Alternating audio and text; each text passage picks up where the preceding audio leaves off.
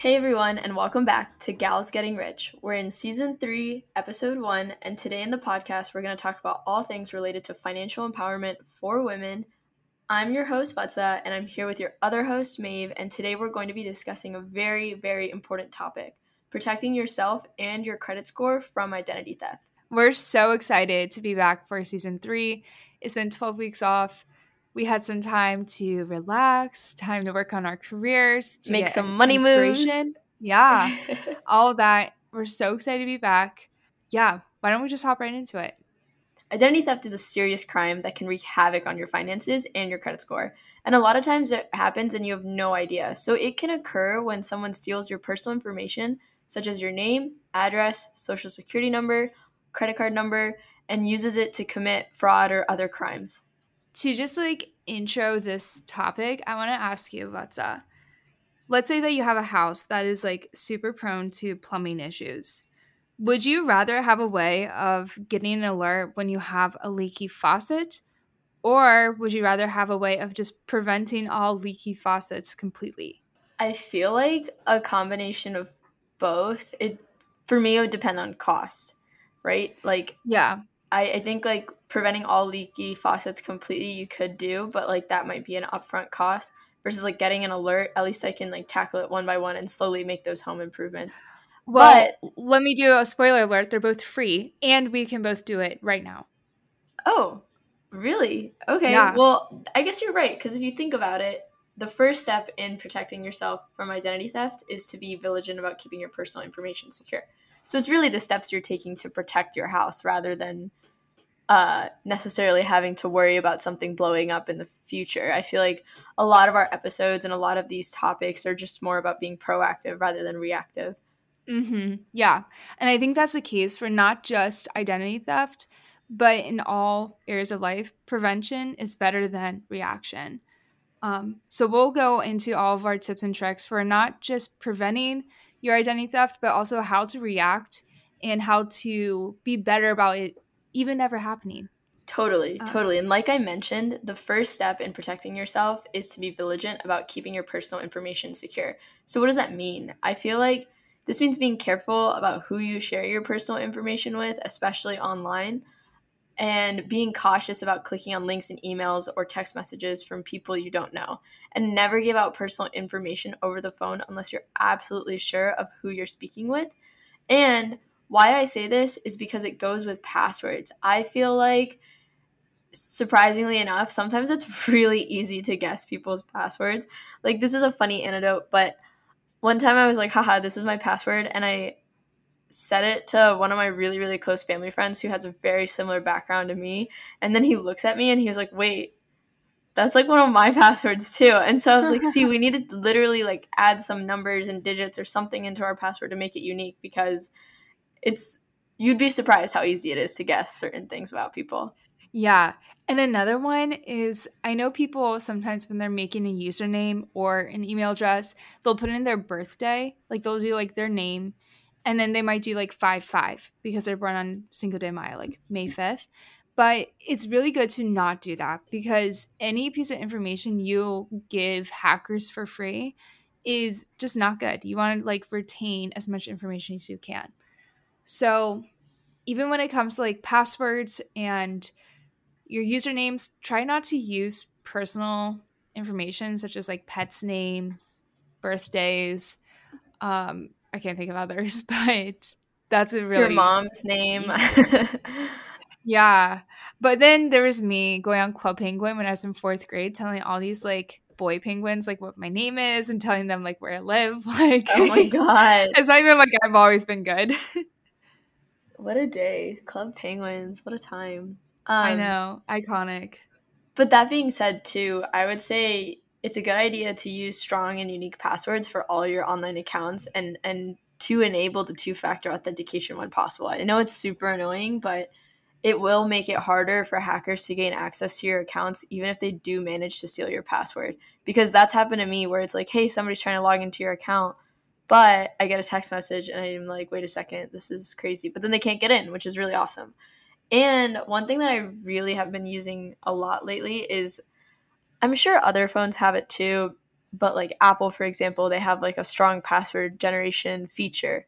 And it's super crazy because it's like a super long password and I'm like, I have no idea what these numbers are. But I've actually been using that because they have like a whole password storage compartment, and then you can get into that, see the password, copy it, paste it. So it's like, in one way it's great because A, they're helping me not have to remember my own password, but B, they're also making it strong enough where nobody can just guess and try to sneak into it.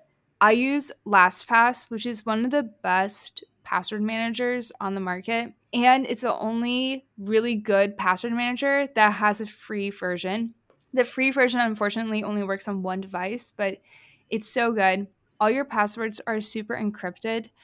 Like they don't even know your password. It's scrambled, hexed, like the whole enchilada. It's done. And I love it. It's really made me unafraid to come up with like really weird and obscure passwords. And if you pay for like the upgraded version of it, they will make passwords for you. So if you're logging into a new site and you're signing up, they will just suggest a password for you. And then if you click it, they'll automatically save it for you. And when you go to log in again, it'll just prompt you, like, do you want to use your password you stored in LastPass? Done. And I also store like my passport information, license number, social security number, everything in there. TSA pre-check number, I keep that in there. It's so nice. Do not store your passwords in your notes app on your phone. That's like the first place everyone's going to go look, you know? 100%. I was going to say, I saw a TikTok that was like every girl's notes app and it was like baby names, like a wish list. And then it's like random things that like you can tell they're just writing down because they're having a conversation with someone. They're like, look this up later, whatever. And then there's always one for passwords. And I was just thinking that, like, don't do that. We're better than this. We are better than this. There was one point in my life where I was keeping my SSN on my notes app, but I was a little bit good about it because I locked that specific one. But even then, I feel like that's a little danger. Yeah. Yeah. But don't do that. Another important step is to monitor your credit report regularly. And you can actually do this for free once a year through annualcreditreport.com or by using a credit monitoring service. This will help you catch any suspicious activity on your account early before it does too much damage. And I recommend to everyone to do this because it can also happen if you have a very common name. For example, if your name's John Smith or Gia Patel, you would be surprised how many companies in general can mess this up, and it would be the worst if a different Billy was defaulting on their car loan payments and it was coming back to you. This is a horror story I've actually heard multiple times. You'd think it's all secure because it should be connected to your SSN, but at the end of the day, it's not. And so, like, that isn't even fraud. That's literally like somebody messed up and it's showing up on your name, but it ends up being the same thing, right? Because if, let's say this is happening and you're getting ready to apply for a loan and you're getting penalized for something that is absolutely no fault of your own, you want to be on top of it. Mm-hmm. This happened to my mom. Someone with the exact same name as her had a lien against them, and the lien was like for $1,000 or $2,000. I kind of forget. And my mom tried to fight it. She tried getting it off, and a lawyer told her it's actually going to be cheaper for you to just pay it than to hire a lawyer and fight it.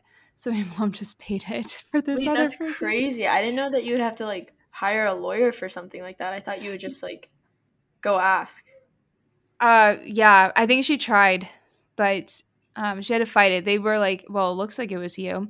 And That's insane. it was just annoying because this person lived in the same neighborhood as my mom at one point. So I don't know. Long story. Happened to my mom. Don't let it happen to you.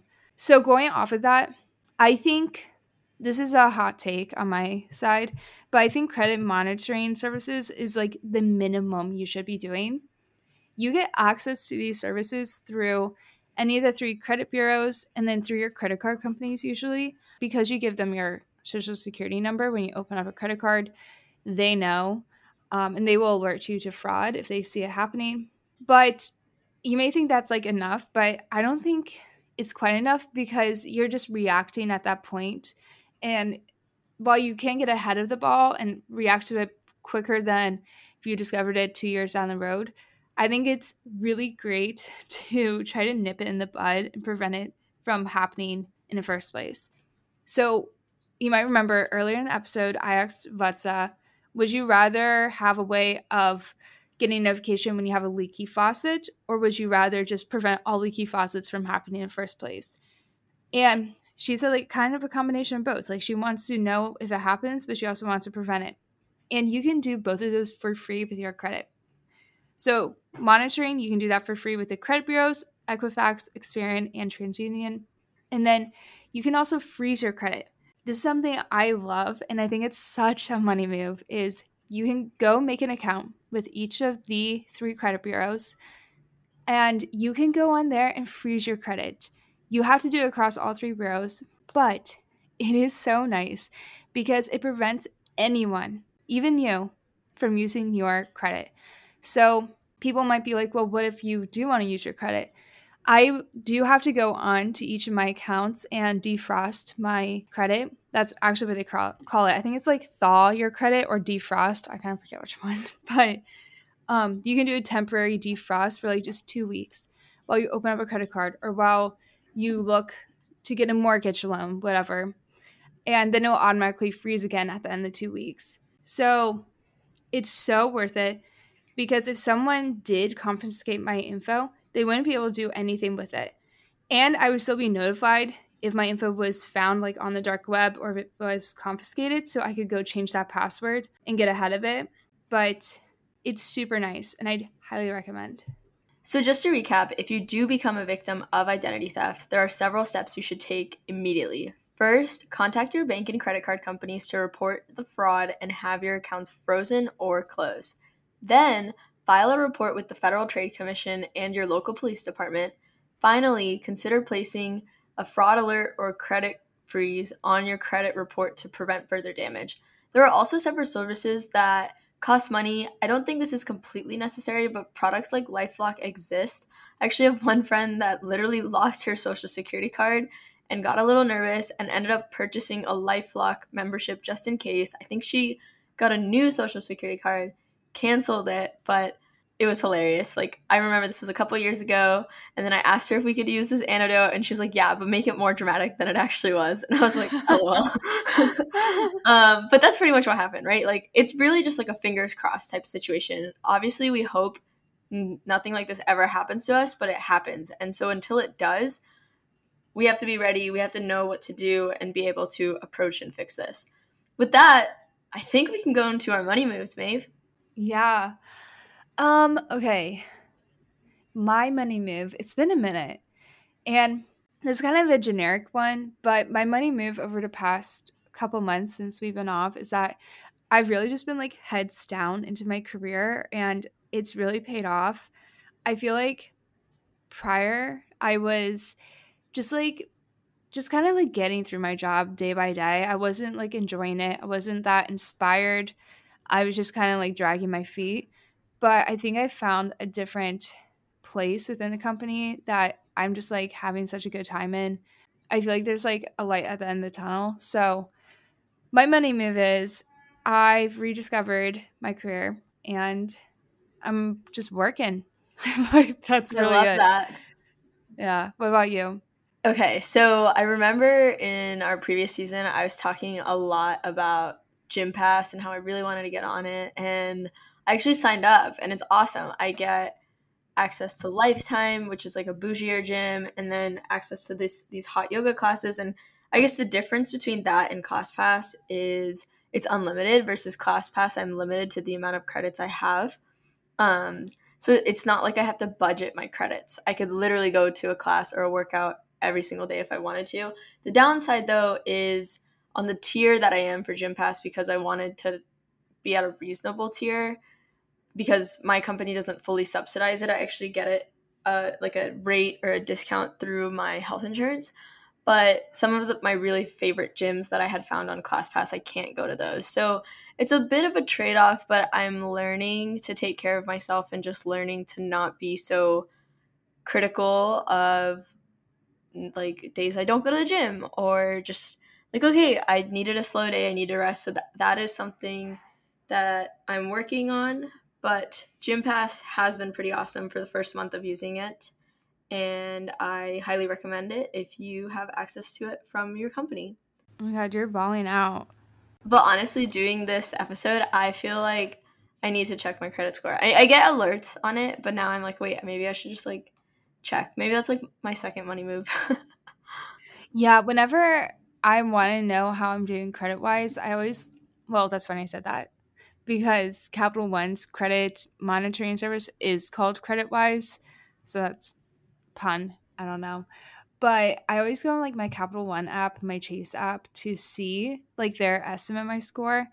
But it's like kind of just like an estimate. It's not like your real score. You have to wait once a year to get your free annual credit report. But I love watching it.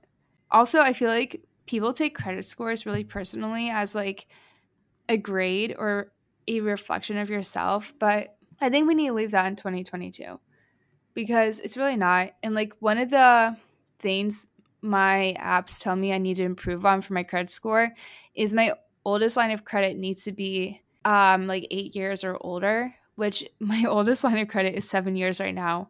There's nothing I can do right now today in order to get a better credit score because I need to just wait. I need to just like keep having good habits and wait.